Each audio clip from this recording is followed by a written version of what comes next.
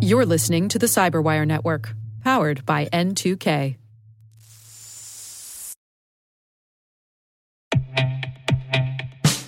And now, a word from our sponsor, Syxsense. Syxsense provides award-winning cloud-based automated endpoint and vulnerability management solutions to streamline IT and security operations. With its advanced platform, businesses gain complete visibility and control over their infrastructure, reducing IT and security risks and optimizing operational efficiency. With Syxsense, you'll get real-time alerts, risk-based vulnerability prioritization and remediations, and an intuitive automation and orchestration engine so you can focus on your core business goals, confident in the knowledge that your enterprise is secure, compliant, and running smoothly. To learn why enterprises choose Syxsense, visit syxsense.com.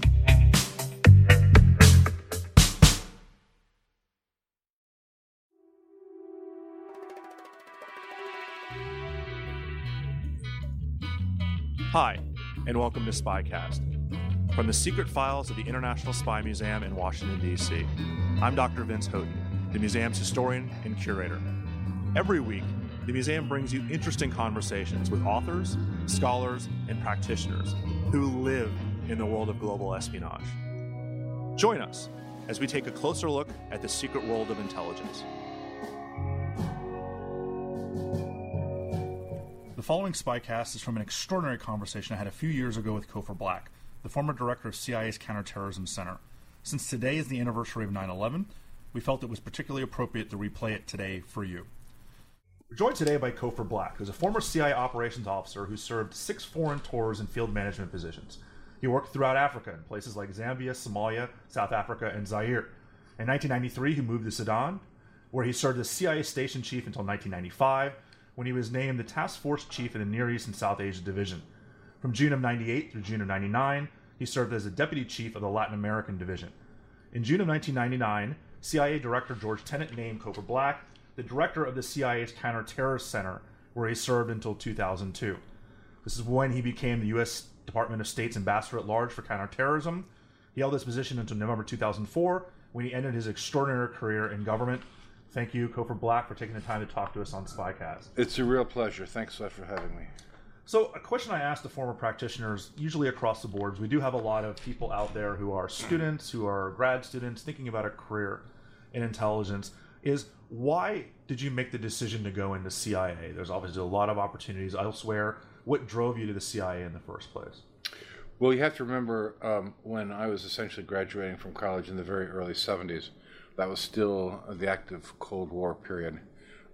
We were facing things such as mass annihilation and all the intelligence and assessments of the current day reflecting back on that period.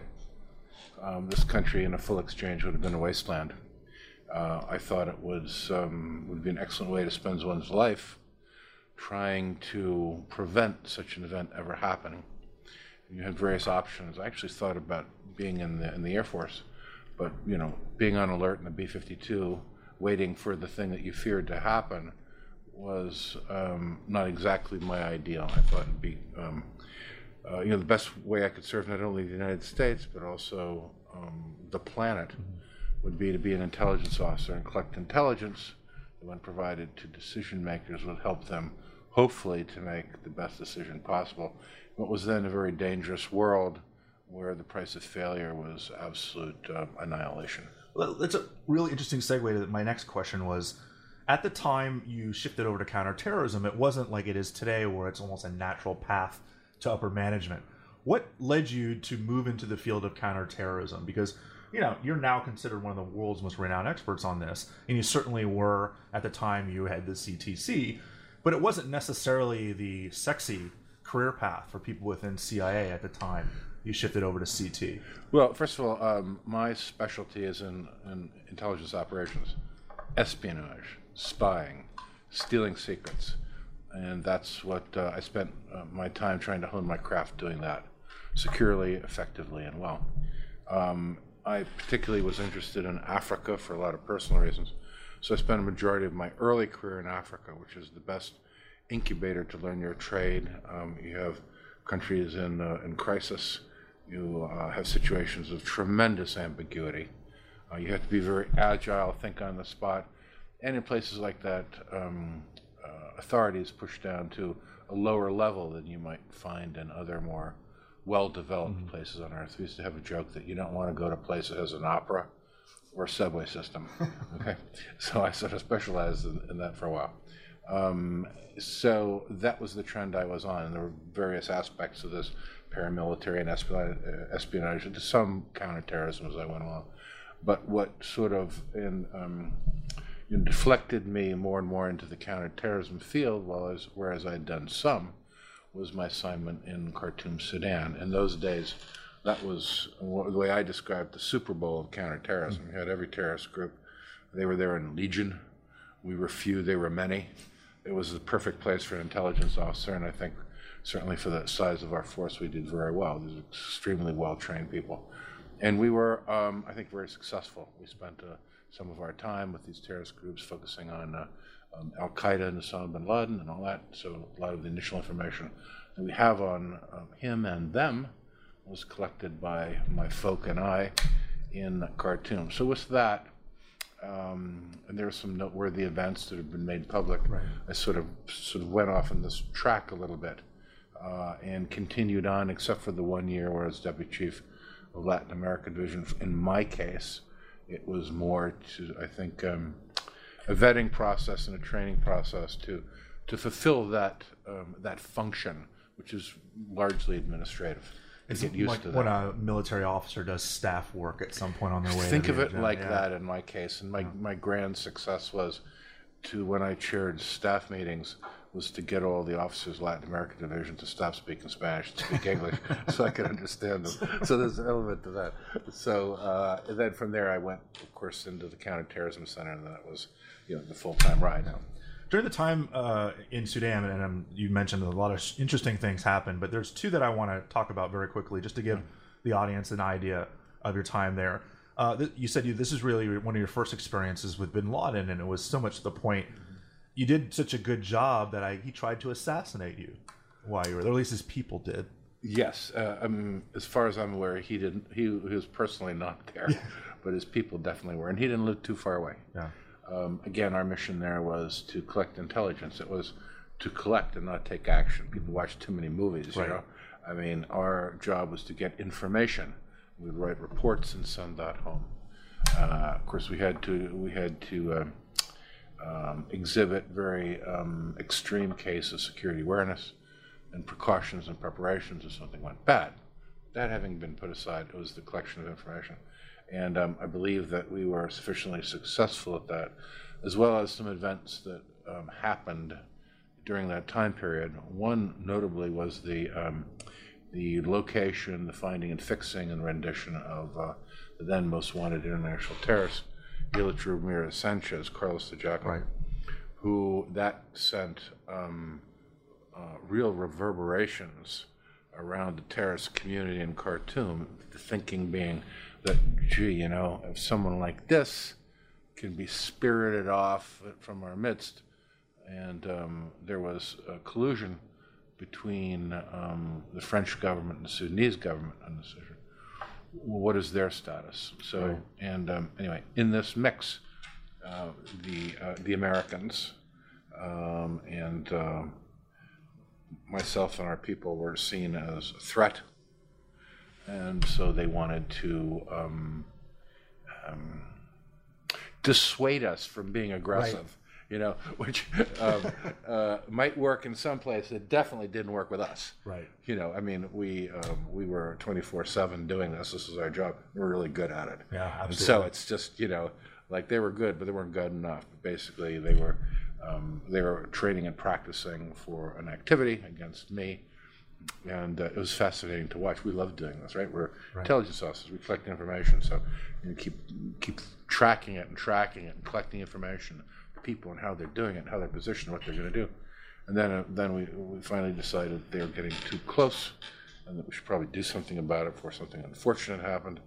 And from that point, it degraded into high-speed chases and the like. But the idea was to assassinate or blow up, one of the two. You know. How much at this point was Bin Laden and Al Qaeda on your radar? I mean, you knew who they were back in the Afghan war. Yeah, actually, quite a bit. Okay.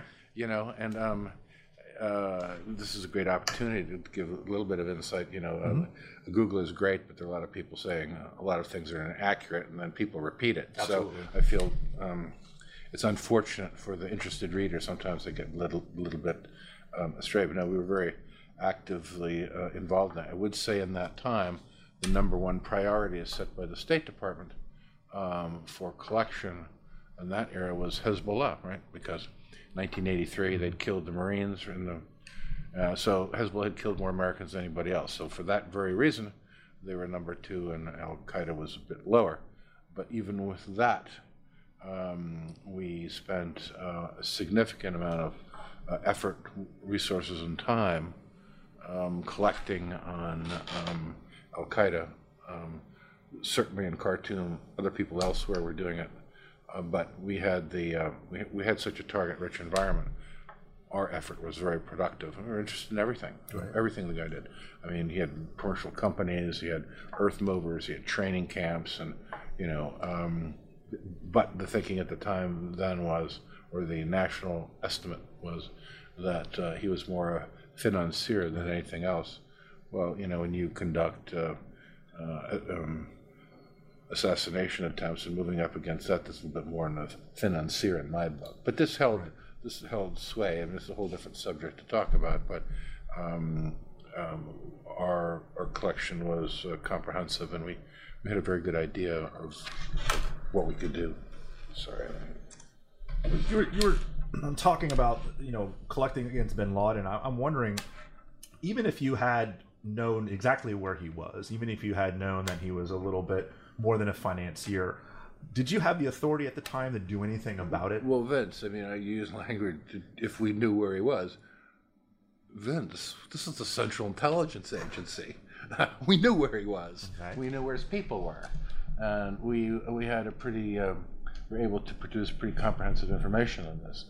But again, our mission at that time, and certainly before 9/11, was to collect intelligence, was not to take action against him.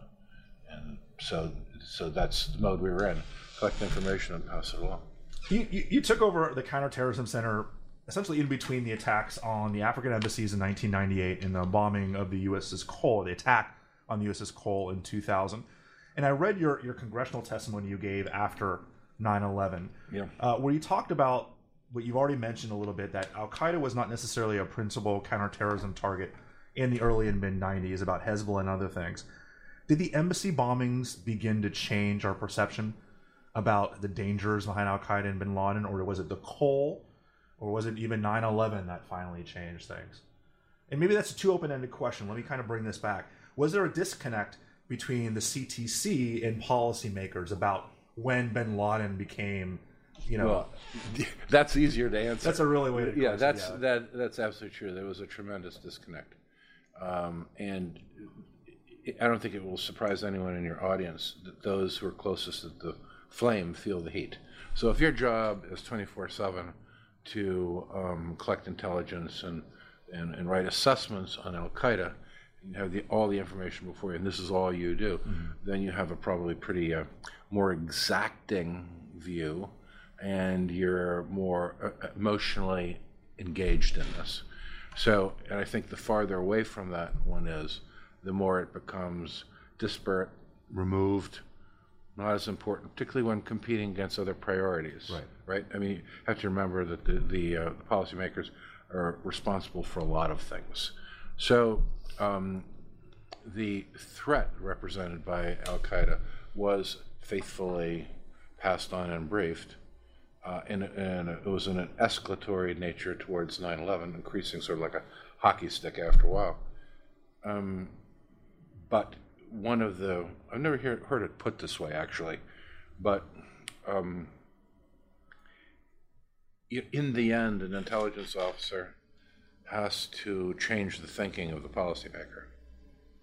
I don't think they ever taught me this that's not something you in school. Okay, so in the end, you can collect all the great intelligence that you can, and you analyze it, you write an assessment, and you give it to the policymakers.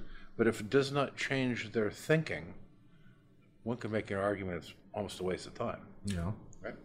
So the ability to change someone's thinking is dependent upon the quality of the information, how it's presented, and how convincing you are. But it can be a hard sell when the recipient, the policymaker, really has no personal experience with terrorism or this new terrorist threat, where they're seized with other issues. Perhaps they've come into the administration has just recently arrived, and they have other priorities. So it's kind of a seesaw. Right. And you have to do the best you can, and sometimes you make it, and sometimes you don't. Well, I do have to say, after researching this, and I've done it for a while, but even more so looking at some of your congressional testimony, I'm very impressed by the extraordinary work you did. It's going to sound like I'm not pandering, because of the fact that you did so much with so few. I mean, the personnel or lack of personnel resources that the CTC had was pretty extraordinary before 9/11. You're talking about 3 infantry companies worth of personnel. At the time, I was surprised when I first came to CTC and see what we had to work with. I mean, that language was cleared by the agency for the hearings because the numbers are secret, Right. and they're probably still secret today. I don't know, but it conveys. You can do a little math. You can figure out roughly how many that would be. But that also includes people that are not directly collecting and analyzing, right? That includes people that provide physical security and provide technical support and logisticians. So in this mix, sort of like an army unit, Right. You've got all kinds of folk that are supporting the people who go forward in the combat arms. So you had that factor. But my favorite little fact that means something to me, to give you some perspective, the Al Qaeda unit was one that very quickly, when I came to CTC, was sort of my first priority. And we gave them everything that we could. We took personnel from other components in CTC and gave them to, but it was all a big stretch. It's like a balloon. You give from one, Right. you take from another. There is a finite nature to how flexible you can be. And they did just a tremendous job. I mean, honestly, I just am in awe of how hard they worked and how efficiently they worked, and the contribution that they made. But to put it in perspective, and this is so American, the number of personnel that we had in the Osama bin Laden unit doing Al Qaeda, and the amount of resources we had, money to do operations worldwide, was less than the number of staff personnel in the 9/11 Commission and the money allocated for that staff in the 9/11 Commission. This is a great country, isn't it? Yeah. There's things like this but there are a lot of things like this. Right. And, it just so happened this issue really matured very quickly and came out. History would have been completely different if there'd been a naval shootout in the South China Sea or something. So you have to choose wisely, but we did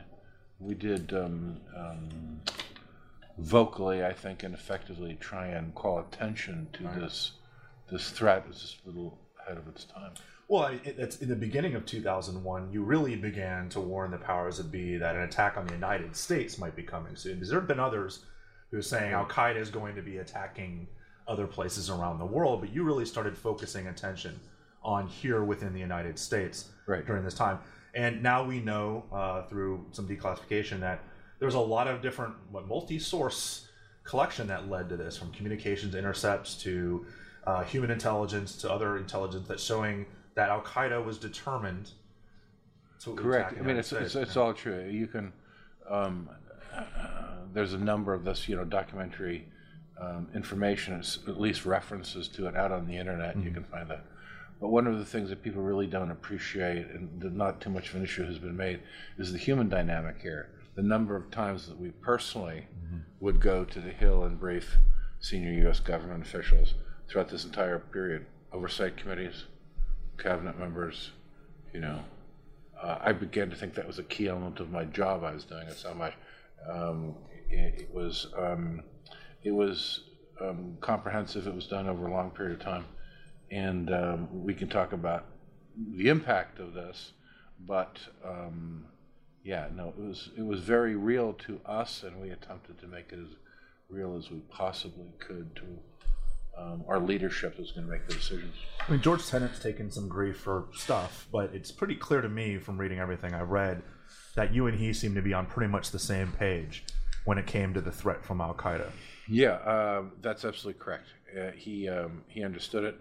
He advanced it. He made a public declaration, at least the CIA workforce, saying that we're at war.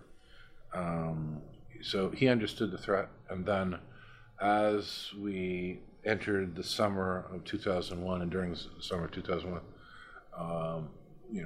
in meetings with him, he clearly indicated he understood it, which culminated in going to the White House for a non-scheduled meeting. But there was a lot going up to this point. I mean, for us, this was not some kind of a mystery, Right. like what's going to happen. We knew it was going to happen. Right. We just didn't have the details that would be sufficient, for the law enforcement to go out and to directly counter it.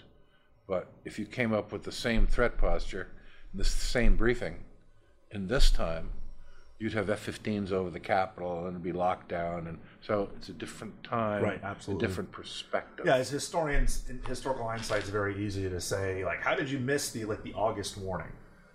Barbara Sood, was a primary author of the Bin Laden determined to attack in the United States August briefing. It talks about New York and Washington and hijacking planes, and you're like, how did you miss this? Well, this was, I've spent now 15 years sort of thinking about this now and again. For us, it's very hard work, working around the clock. You put it together, and you have confidence, and you go forward with it. But for your customers who aren't steeped in this type of thing, it actually turns out to be very difficult for them to accept, because it represents significant change. It represents allocation of resources. They're going to have to tell the press, well, how come we're curtailing aircraft? Right. We're putting, the lines at the airports are longer. These people vote. So you have all of this mix that the policymakers have to deal with. But also, when it goes bad, they're not the ones answering. You are. And you were incredibly hamstrung by what you could do, but I thought it was very interesting to see how much you still tried to, for lack of a better word, pre-position assets beforehand, whether it was fighting to get Predators drone armed with Hellfire missiles, which was not agreed to until, a week before 9/11, I believe, was when they finally had a plan to do that.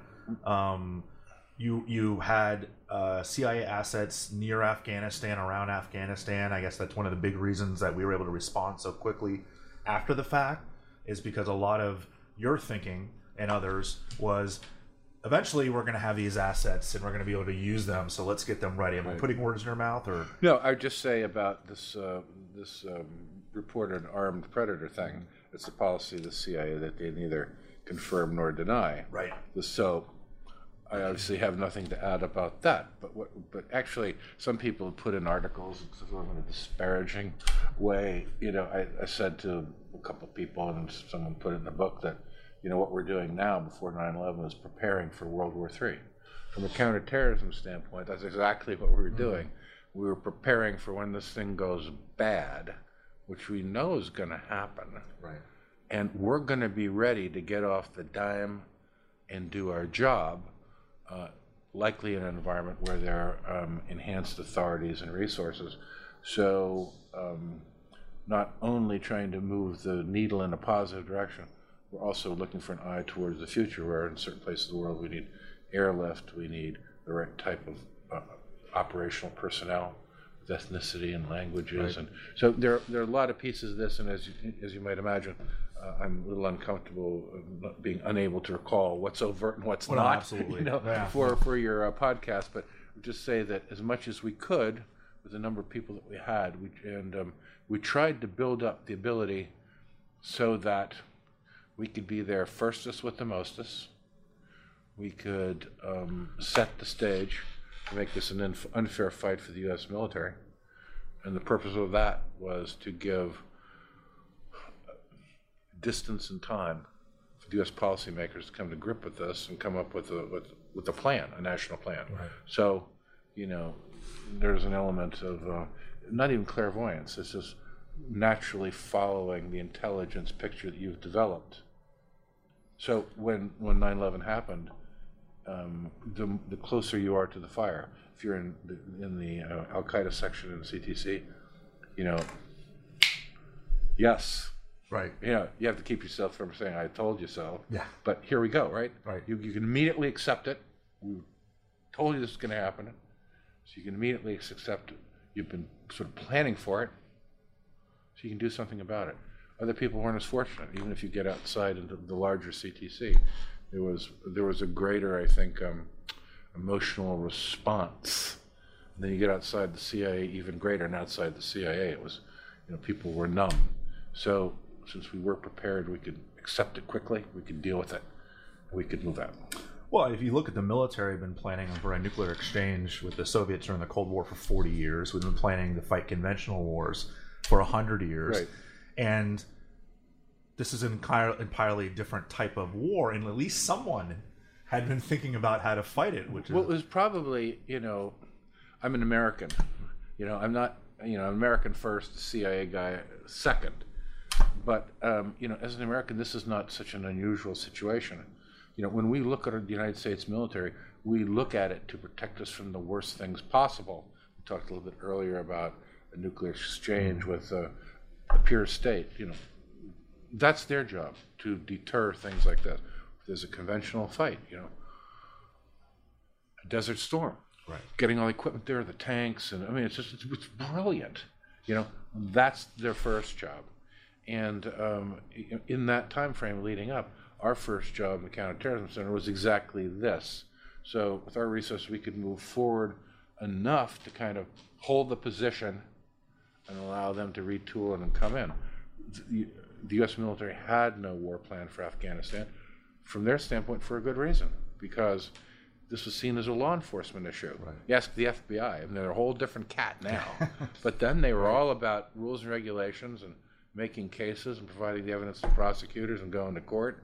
This is not where the CTC comes from, okay? Right. We're in the preemptive, over the horizon, identify it so that it can be countered, so innocent men, women, and children can be protected. If people like smile, it sounds kind of corny and noble. No, that's the real mission, right, to deter, to disrupt and defeat terrorists so that they don't hurt innocent people. That's what that whole game is about.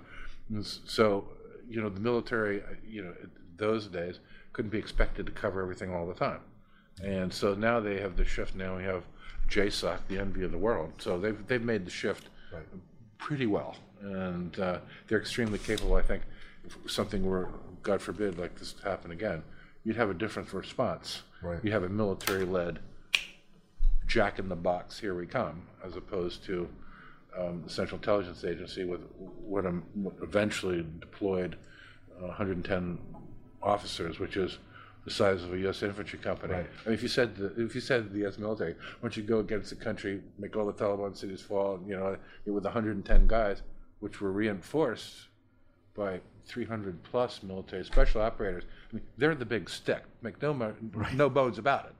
And on top of this was the people would say, this is not an invasion. This was coming to the aid of people that were prepared to fight for their own liberty. Right. And that's kind of what the CIA does. It's not, we help others, we assist. It was a paramilitary action versus a military action. Yes, it was. First and foremost. That's correct. I'm glad you brought up the FBI, because I think there's a lot of serious misconception about, prior to 9/11, these agencies not having the ability to work together. I think, the 9/11 Commission and just kind of the urban, or that, I was going to say urban-led, it's like conventional wisdom seems to be that no one was talking to anybody before 9/11, but the CTC seemed to have a pretty good relationship. Well, it's not only that. I've heard influential senators state this as a fact. Right. As we all know, the FBI doesn't talk to the CIA, and the CIA doesn't talk to the FBI. Well, there's always room for improvement. That's for sure. Right. But the fundamental principle from certainly the CIA end and the CTC end is, this is what we do. It's really complicated. Your audience probably wants to get out a pen and paper and write this down. We collect information, right? We analyze it, and then we give it to our customers. In this case, it would be the FBI. This is our job, Right. okay? So, I mean, that's what we do. Now, do we get it there quickly enough? Do we get it all of it there to the right place? You know, you can argue about that. I'm not saying we do it perfectly, but we do it, you know, the best we can. Also, in those days, we didn't have a common computer system, so we had what some comedian called the hostage exchange, where we had a senior CTC officer go to the FBI, and a senior FBI officer come in. I had a great one, Ed Worthington.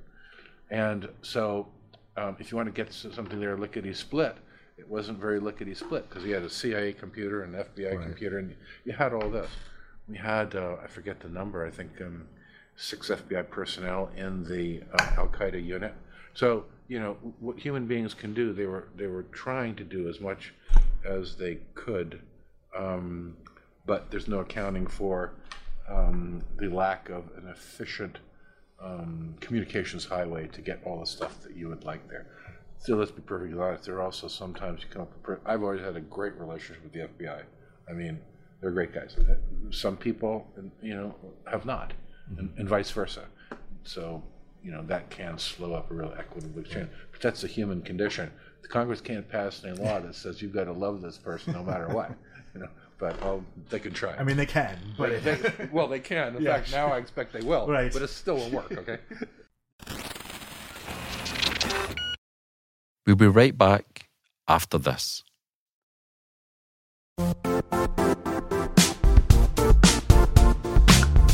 Don't struggle to align your organization's cybersecurity with business risk. Get the only solution that goes beyond reacting to threats with vulnerability and risk monitoring. You need the next evolution of MDR, and only Critical Start delivers it. Critical Start doesn't just monitor and respond to threats. They put you in control by detecting suspicious activities, quickly responding to contain threats, and identifying your most critical assets and protecting them against vulnerabilities and exposures. With continuous visibility, expert guidance, and measurable risk reduction, Critical Start has redefined what it means to manage cyber risk. Demonstrate provable security maturity to your leadership while positioning your program to achieve the greatest risk reduction per dollar spent. Stop fearing risk and start managing it with Critical Start. Visit criticalstart.com and request a demo today. That's criticalstart.com.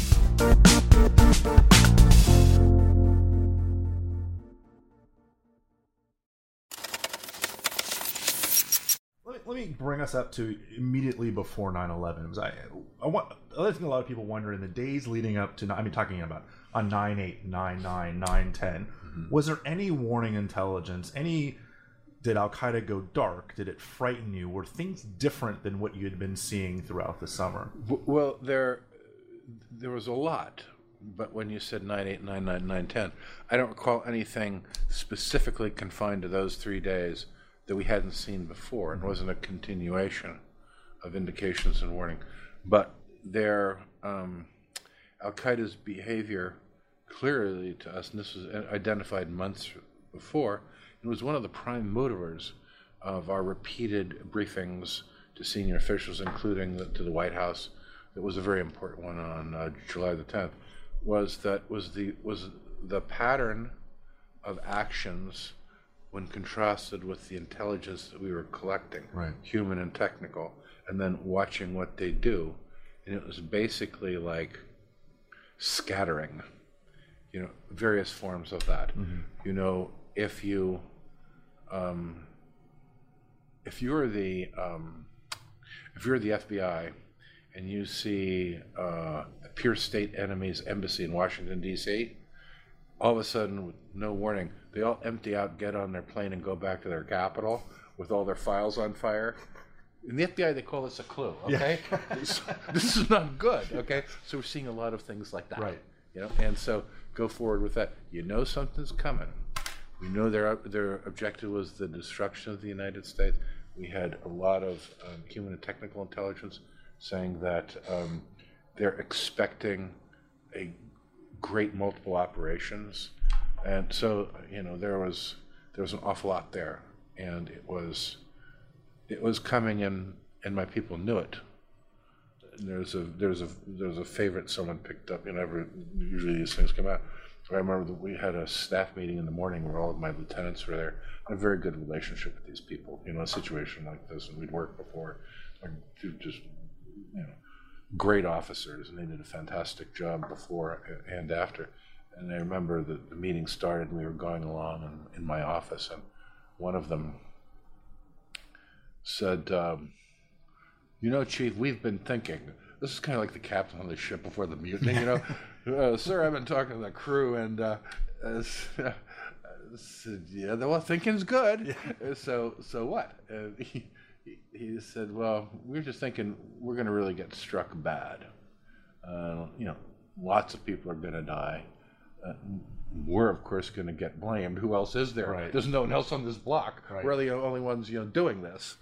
Right? It's just like soccer. If you don't get a red card unless you're playing, right? We're the only ones who do. Right. So their clever idea, of course, they were smiling and they weren't serious. But, in these things, there's an underlayment of honesty to it. They said, we've all been here more than 2 years. We should all put in for transfer and get out while the getting's good and let a new team come in. Right. So I really knew they weren't serious, but I sort of had to play like it serious as well. First, practically, we can't find people to replace you in such a short period of time, practically. But the other thing, you have to look at it. Who better than us to ride this down? Yeah. So this is validation of, this is coming. We've been in this job. We know what we're doing, certainly more than anyone else. Right. And when the country is struck, they're going to want, the Central Intelligence Agency up and going forward fast, and we can do that. And so that's what we should do. And they're also, absolutely. But there was an appreciation. This is not the sort of like everyone's surprised and where were they? That wasn't our experience. Right. Ours was very different. Yeah, no, I can't. It's the Greek. Hell is the Greek one that knows what's coming in the future. Cassandra. It's very much the Cassandra where you all know it's coming, nobody else does. You're warning everybody about it, but no one's listening to you. So you prepare, you do it as best you can to convince them. But then, as you go on, we spent quite a while preparing.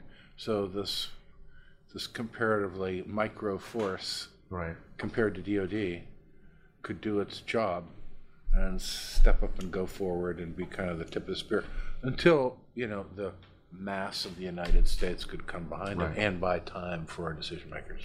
So let's look at the day of, because I think that there's a lot of people out there who want to kind of, as much as you can, to bring us into the CTC. You were there on the morning of 9/11. When the first plane hit, were you getting the same reports everybody else was, that it was a prop plane, an accident, something just oops, on a day when there just shouldn't have been any oops because it was perfectly clear, and or did you know? Yeah, it's interesting. It's always kind of like when I was a boy, I guess I was 13, was the day that President Kennedy was shot. And for my generation, it's where were you when President Kennedy shot? Perhaps for yours, it's more like where were you at 9/11, what were you doing? And I don't remember anything up until the first plane going into the tower, and it started with my office manager coming into my office and say, hey, Colford, a private aircraft flew into one of the twin towers, and it's on the TV screen. I had a TV sort of on the wall near the ceiling, kind of on, it fluctuated between CNN, Canadian TV, BBC, kind of rotating. So I looked up, and there was a little black hole, and being a former private pilot, I thought, this guy must be the world's worst pilot. And this beautiful blue sky, clear visibility. It was like, how could you, But I have other things to think about, right? So we didn't pay much attention to it. And interestingly enough, at that time, the former captain of the USS Cole, Commander Leopold, came by to pay a courtesy call, because we had my operations chief, Hank Crumpton, and some of the guys, when the Cole was struck, immediately went out to the ship to facilitate their interaction with the Yemenis and facilitate the introduction of the FBI special agents into the country, and so they got to know each other. So he was up seeing somebody else in the agency, and so he has to come by and see me, sort of impromptu, to say, hey, thanks for your guys and helping us out. And all that. So we were sitting there and chatting, and my phone rang, and it was a guy that I knew from the Angola War. He's a real expert on paramilitary things and rockets and planes, and it was on a outside commercial line, which I don't get many calls on that besides people trying to sell insurance and stuff. Usual. So the phone rings. So hit it, and the guy identifies himself, and I knew him very well, and he said, "Hey Chief, I'm up in New York. We have a problem." I said, "Okay, what's the problem?" He said, "I was watching the 737-like civilian airliner fly into the tower." Well, now the hairs started to go back on my neck now, because I thought it was, Like a Cessna. Cessna 172 or something, and now we're going to a 737-like commercial airliner. And he said the problem was I was watching the control surfaces on the aircraft, and the pilot flew the plane into the tower. Wow. And then he used an expletive deleted and said, "We've been struck." Who's in the other tower? "I'm evacuating my position." So hung up the phone. I knew in my heart exactly where we were, that this was the start. So I said to Commander Leopold, I said, "It's very nice to meet you, and I have to cut this short because we have to go to war now." And get the kind of look like, "I'm so glad I'm not you." Right. And so off we went and began our day, and immediately went up to the 7th floor, and there was a room full of people. And this CIA director, George Tenet, was there, and I came in, and the crowd kind of parted. And there's an empty chair for me. When it's bad, you don't have to fight your way to that chair, okay? They're happy to have you. Yeah, it's human nature. So we sat down, but then, not unsurprisingly, the security people rushed in, and they said, "Oh, we have to move. This is no good." Because there was 3,000 planes still in the air at that point. Well, yeah, but we had threat intelligence, collected previously, that they wanted to fly planes in the CIA headquarters. Yes. So they said, "No, we can't do that because plane flies, building will collapse. All you people will die. We got to move." So we moved downstairs to the ground floor conference room down there, and then we sat down, and they decided that, well, what wasn't good for the 7th floor isn't going to be good on the ground floor. We're going to get crushed by the rubble. So they go, So we went to an outbuilding, and we started our day there. Well, and you never left. I mean, this is something where you were asked to leave, and you stayed at the helm of the CTC at this point. Yeah, there was a lot of conflicting in the building we were in. The TVs were going. There were reports of there was plane had flown in the State Department, a bomb had gone off, and there were various phone calls underway, conference calls and whatnot. And it was prudent at the time. The director said, "Okay, we're going to have to evacuate the headquarters building, the compound." And so I said, "Well, CTC needs an exemption because all our computers are here. We haven't rolled a plane in a crisis like this." And he said, "Well, they could die." I said, "Well, then we'll just have to die." And he goes, "Okay."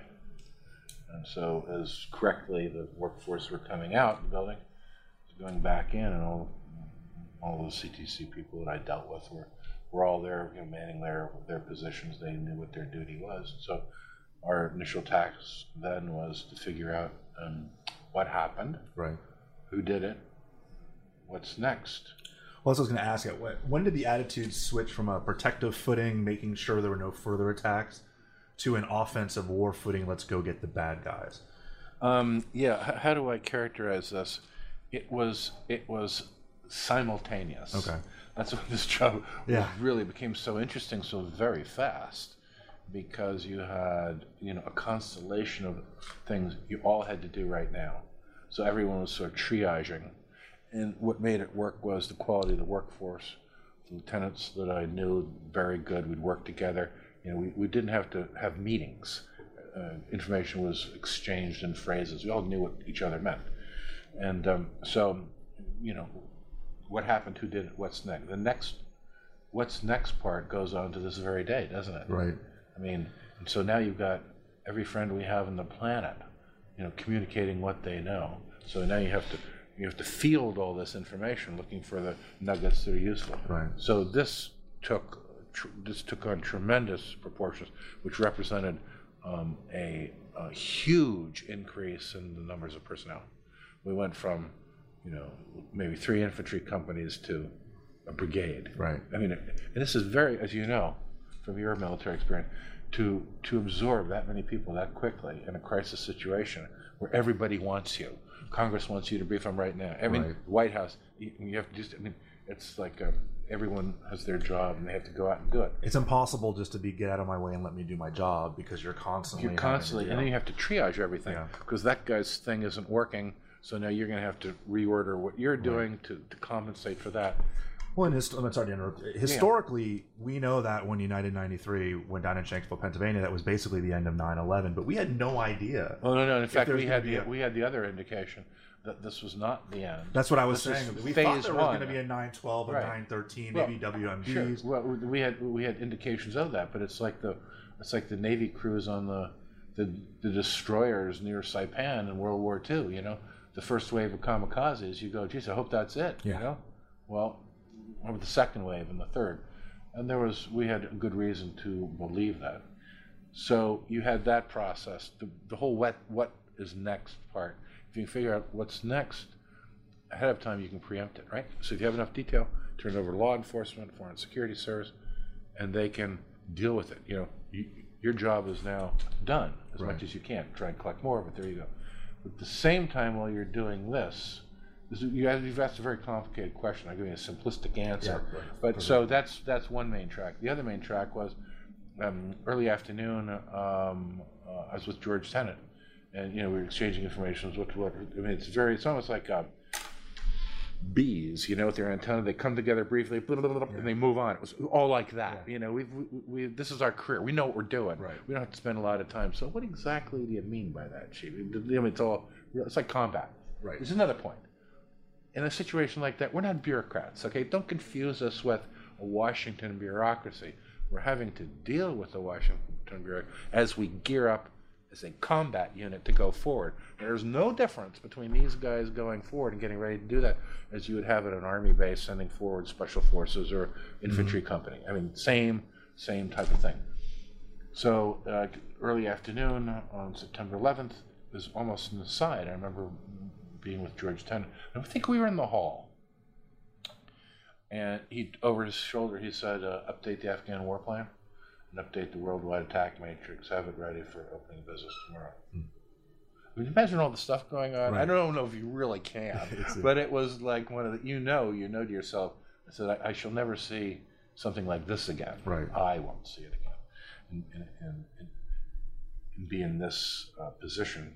So we did that, and the guys that were specifically working on that was the head of the Al-Qaeda unit, Rich Blee, and his deputy Hendrick. They worked it up. We went over it. We'd been working on this before, right? Preparation, right? Being prepared is very important because when you're prepared, you have a planning process, you have a preparation base. So when you have to improvise, which is the agency's really strong suit, being agile and improvising, you can do it with far greater effectiveness. You don't want to start improvising right out of the box if you can help it. So we had this all done in the morning. And so on the 12th, we first briefed the director on both things. People always talk about the Afghan war plan, but the worldwide attack matrix, in my view, was arguably more complicated. Because I forget the number. You're talking about projection, operational capability in 85 countries simultaneously. Planes, trains, automobiles, people, kit. I mean, think about it. Things that would normally take weeks to approve with committees and everything are now like rolling. The gun tubes are coming out of the shelters left and right. I mean, it's all to their credit. I really can't take any for myself because most of the time I was just presented, hey, here, this is what we got. Plum, that's good to me. Good, go. Right. Like it was combat. People don't. People really shouldn't think about that part of what we were doing as government bureaucracy. Right. Bureaucrats in seats eating donuts and long lunches. This is like the army. Right. It's much more like that. So when we briefed your attendant after we were all done, I remember saying, in the worst case, we could lose as many to 40, 60 men killed or captured. This was eventually out of 110 people. To George Tenet's everlasting credit, he was chewing on his unlit cigar and thinking about it. His mind was going a million miles an hour. I was waiting. What's it going to be? He made his decision, took out his cigar. He said, okay, do it. The CIA is not like the military. I mean, we spend an inordinate amount of time and effort to protect one person's life. Right. We're not used to casualties like this, even the potential of casualties like this. And so to make a call like that was a gutsy one, and everyone from there on out, the president they all thought about it and said, go. So from that point on, we were moving along, The sacrifice of the agency has been extraordinary during the war on terror. I mean, if you go to Langley, if you get a chance to go, listeners, at some point, and the stars on the memorial wall in the book, a lot of the names aren't in there, but you can see how many people working for CIA have lost their lives. And other than Vietnam, basically, it's that there's no time period that anyone comes anywhere close to the last 15 years. That's true, and I wish there was a short-term end to this. Yeah. There's a great organization called the CIA Officers Memorial Fund, where we raise monies to educate the children of the officers that are lost overseas. And it really, for some reason, it really took me aback. I hadn't thought of it this way, but it really shocked me. I was out of the agency, and I was in the private sector and trying to help raise money for this thing. And because of all of the gifts, we've been able to educate all of the children of these officers. Wow. If you can get in Princeton, we pay. Wow. I mean, no questions asked. Is there a website for that? Is it just Google it? Yeah, you can just Google it. Okay. It's called the CIA Officers Memorial Fund. Okay. And you can, if your listeners are willing to contribute, that would really be great. We owe it to these people to have their children educated, and officers now serving take great comfort in that.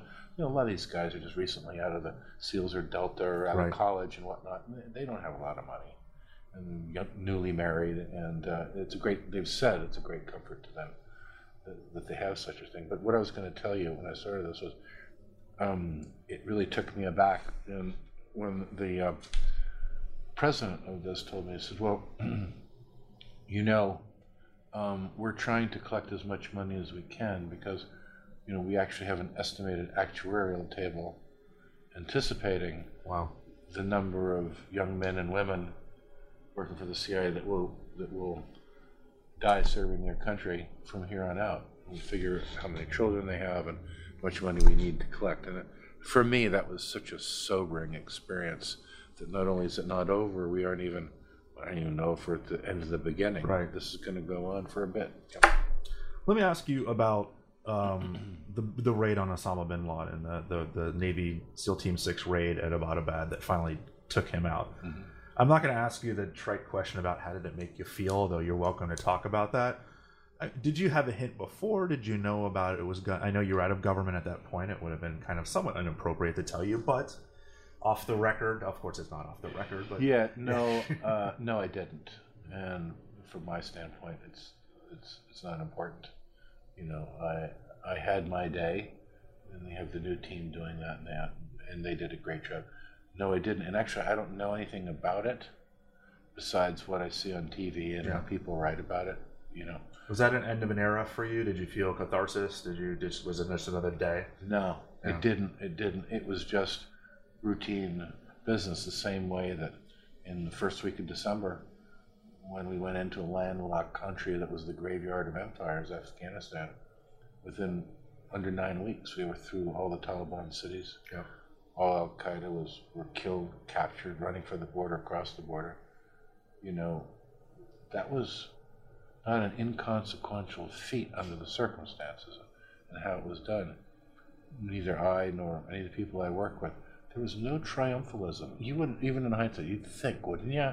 People go, we really, did good here, didn't we? A ball of scotch. There was nothing at all, because everybody knew this was not the end. Yeah, we're just getting started. Right. So it was just, now we're in this process, we're engaged, and we didn't have the luxury, certainly, to congratulate ourselves, to really ponder how big a deal was it? This is our mission. Go in, take out Al Qaeda so they don't hurt anybody else. So that's, you know what I'm saying? Absolutely. It's not like a football game where everyone's cheering at the There's end. no spike in the ball. None of that. None of that. None. Very serious. So you're the people now that have come after you, the current CTC director has to deal with a world somewhat more complicated, with Al Qaeda splintering now into many, many different groups, whether it's AQAP or Core Al Qaeda, and then ISIS and a lot of Boko Haram, and those all existed before. As an outsider, but somebody with the kind of massive amounts of experience that you have, the war against ISIS seems to be going relatively well on the battlefield, right? They're being pushed back, but what advice would you give to the current CTC or the current FBI or the NCTC or anybody about stopping things like these lone wolf attacks, San Bernardino, Orlando, or stopping the next 9/11? Or, I mean, I know you don't have classified information anymore, but just based on what you see from your perspective, are things going well? Are things going badly? Are things in a position where it's just more of the same? Well, you've asked a lot of questions. I would just start kind of simplistically that, I think 9/11 kicked off a new era for the United States. What was a quick, quote, victory, unquote, in Afghanistan as a result, in part, since I was responsible of, divine intervention. I do believe that. The loss of life and the success in time was extraordinary. But the policymakers chose to stay, and with that come a lot of cascading issues. I don't remember that being the plan, to tell you the truth. Right. I remember the plan was, this is punitive, we'd go in, we'd take out Al Qaeda. I recall the discussion about a residual force being left, kind of like what they have now, to do counterterrorism, to do some training, to play a counter-terrorist role, and leave. Right. A country with such a low literacy rate and all that would benefit from, an international conference investing money in their infrastructure and moving on. I never known, if this was the plan, no one ever told me, and I think I would have known since we came up with the plan. Right. So it was not, as I said, I think on TV once, it was not to assure that little girls could go to school. Right. It wasn't to assure that to set up a judicial. This is punitive. Go in there and take these guys out. Happy to accept their surrender, come on. But if they're determined to fight to the death, we aim to please. That was the objective. So that changed into a prolonged struggle where we invested tremendous blood of our young people and money, and I just think it was a little too far to go, in my view. And you got a dog in this fight. Your son fought in Afghanistan. He did. He was an airborne ranger, Army officer. He did 2 tours in the mountains of Afghanistan, and they were, when they weren't snowed in, fighting every day. Right. And I just don't see how that was necessary. But we've actually begun from the wrong end. If you're asking, if you make me king for a day, or if Hillary Clinton or Trump wanted to come up with an answer that made some sense in terms of counterterrorism, to me, it would be that, you have to project from the in out. And the greatest threat we have in the area of counterterrorism is to have our own population or those in our country radicalized. Right. That's bigger than anything else overseas. Foreign governments come and they go. And what was the British said? There are no permanent friends, just permanent interests. Well, we're responsible for ourselves first. Right. Take care of our own people. And if you have $1, I'd spend most of it making sure that those individuals and communities that are at risk of feeling isolated or are vulnerable to radicalization, that this be addressed. This is really, really important. And I hate to crow, not because you know this, but when I came to Counterterrorism Center, we actually plotted all this out. When I first came in 1999, how's this going to go? This is where we ended up. Yeah. We didn't have Iraq, that's for sure. Right. But most of it we got just right to a T. And where it ended up was self-radicalized Americans. We euphemistically called it the California garage band effect. You know, three bubbas get together in a garage and not learning how to play surfer music. They're preparing for a terrorist act because they've been radicalized. Right. They don't have to go anywhere. They don't have to train. They can go on the internet. So this is, I think, a greater threat to us in the field of counterterrorism than the deployment of legions overseas. I think if you, the next most important thing is to deal with countries that have the will to resist terrorism. If they have the will, help them with their capacity. Right. But it's pay to play, you know. It's like the French when they came to help the Americans in their revolution.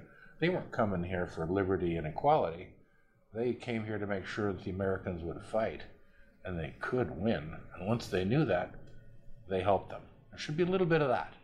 Your yearning for freedom has got to be greater than my yearning for your freedom. Right. Okay? So, you know, all pigs are not equal in this deal, you know? Maybe you have to wait 50 years or 100 years, you know, we'll come back to you. So there's that element. Working equitably, productively with those that see things the way we do. Our traditional allies and those who haven't been our allies in the past, because you wait long enough, who knows, they could be an ally in the future. That's the second thing. And the third thing would be, you know, this is a long-term game. We can't fix everything at the same time. And I think the idea that fostering a democracy over all things overseas is seriously misguided. Right. I've never understood it. And when I've talked to those instances where I've had a kind of a frank conversation with leaders in the Middle East and some heads of state, you know, they really ask, do you have any idea of what you're saying and the impact on the region? I think our objective should be stability, right? Democracy can come, but stability first. And lastly, any president that deploys American combat forces, American conventional combat infantry, there better be a gunfight. I don't want to hear any more talking about our men and women in uniform, nation diplomats, building. Yeah. right? Gunfight. Right. These young people are fit and they're trained for that. So if there's not going to be a gunfight and you can't identify who they're meant to fight, you should send JSOC to the CIA or the Los Angeles Police Department, somebody, but not our young fighting men and women until you've got an enemy. When you've got an enemy, they'll do just fine. It's got to be identified, got to be pretty clear cut. Is that kind of waffling in any of this? Perfect. Okay. Perfect. Well, Cofer Black, thank you for taking the time to talk to us here at Spycast. It was an incredible conversation. We really appreciate you taking the time today. Well, thank you very much. I've enjoyed it very much. I've come to the museum before, and I can't wait for my grandchildren to get old enough to come here and really appreciate all of the great exhibits and experiences that can be had. And I also thank your audience for having the interest to listen on these kinds of issues. What they think and what they say is very important. And CIA Memorial Fund. CIA officers. I'm sorry, this was off the top of my head. No, I should have brought the. No, but if you absolutely. Google CIA Officers Memorial Fund, you can contribute to that, and please think about doing that. It's one of the real ways that you can support the people that are overseas in harm's way, knowing that no matter what happens, their children will be educated. Thank you very much. Well, thank you. The International Spy Museum is a full 501c3 nonprofit institution. To help support future educational programming, please visit spymuseum.org and click on our Donate Now link at the top of the page. Hey all, Rick here. At N2K Cyberwire, we're dedicated to continuously improving the quality of the news and commentary on our network. That's why we're inviting you to participate in our 2024 audience survey. It only takes a few minutes, and your feedback is invaluable. Plus, you'll have the chance to win a $100 Amazon gift card as a thank you for your time. Head on over to cyberwire.com/survey. That's cyberwire.com/survey to share your feedback now.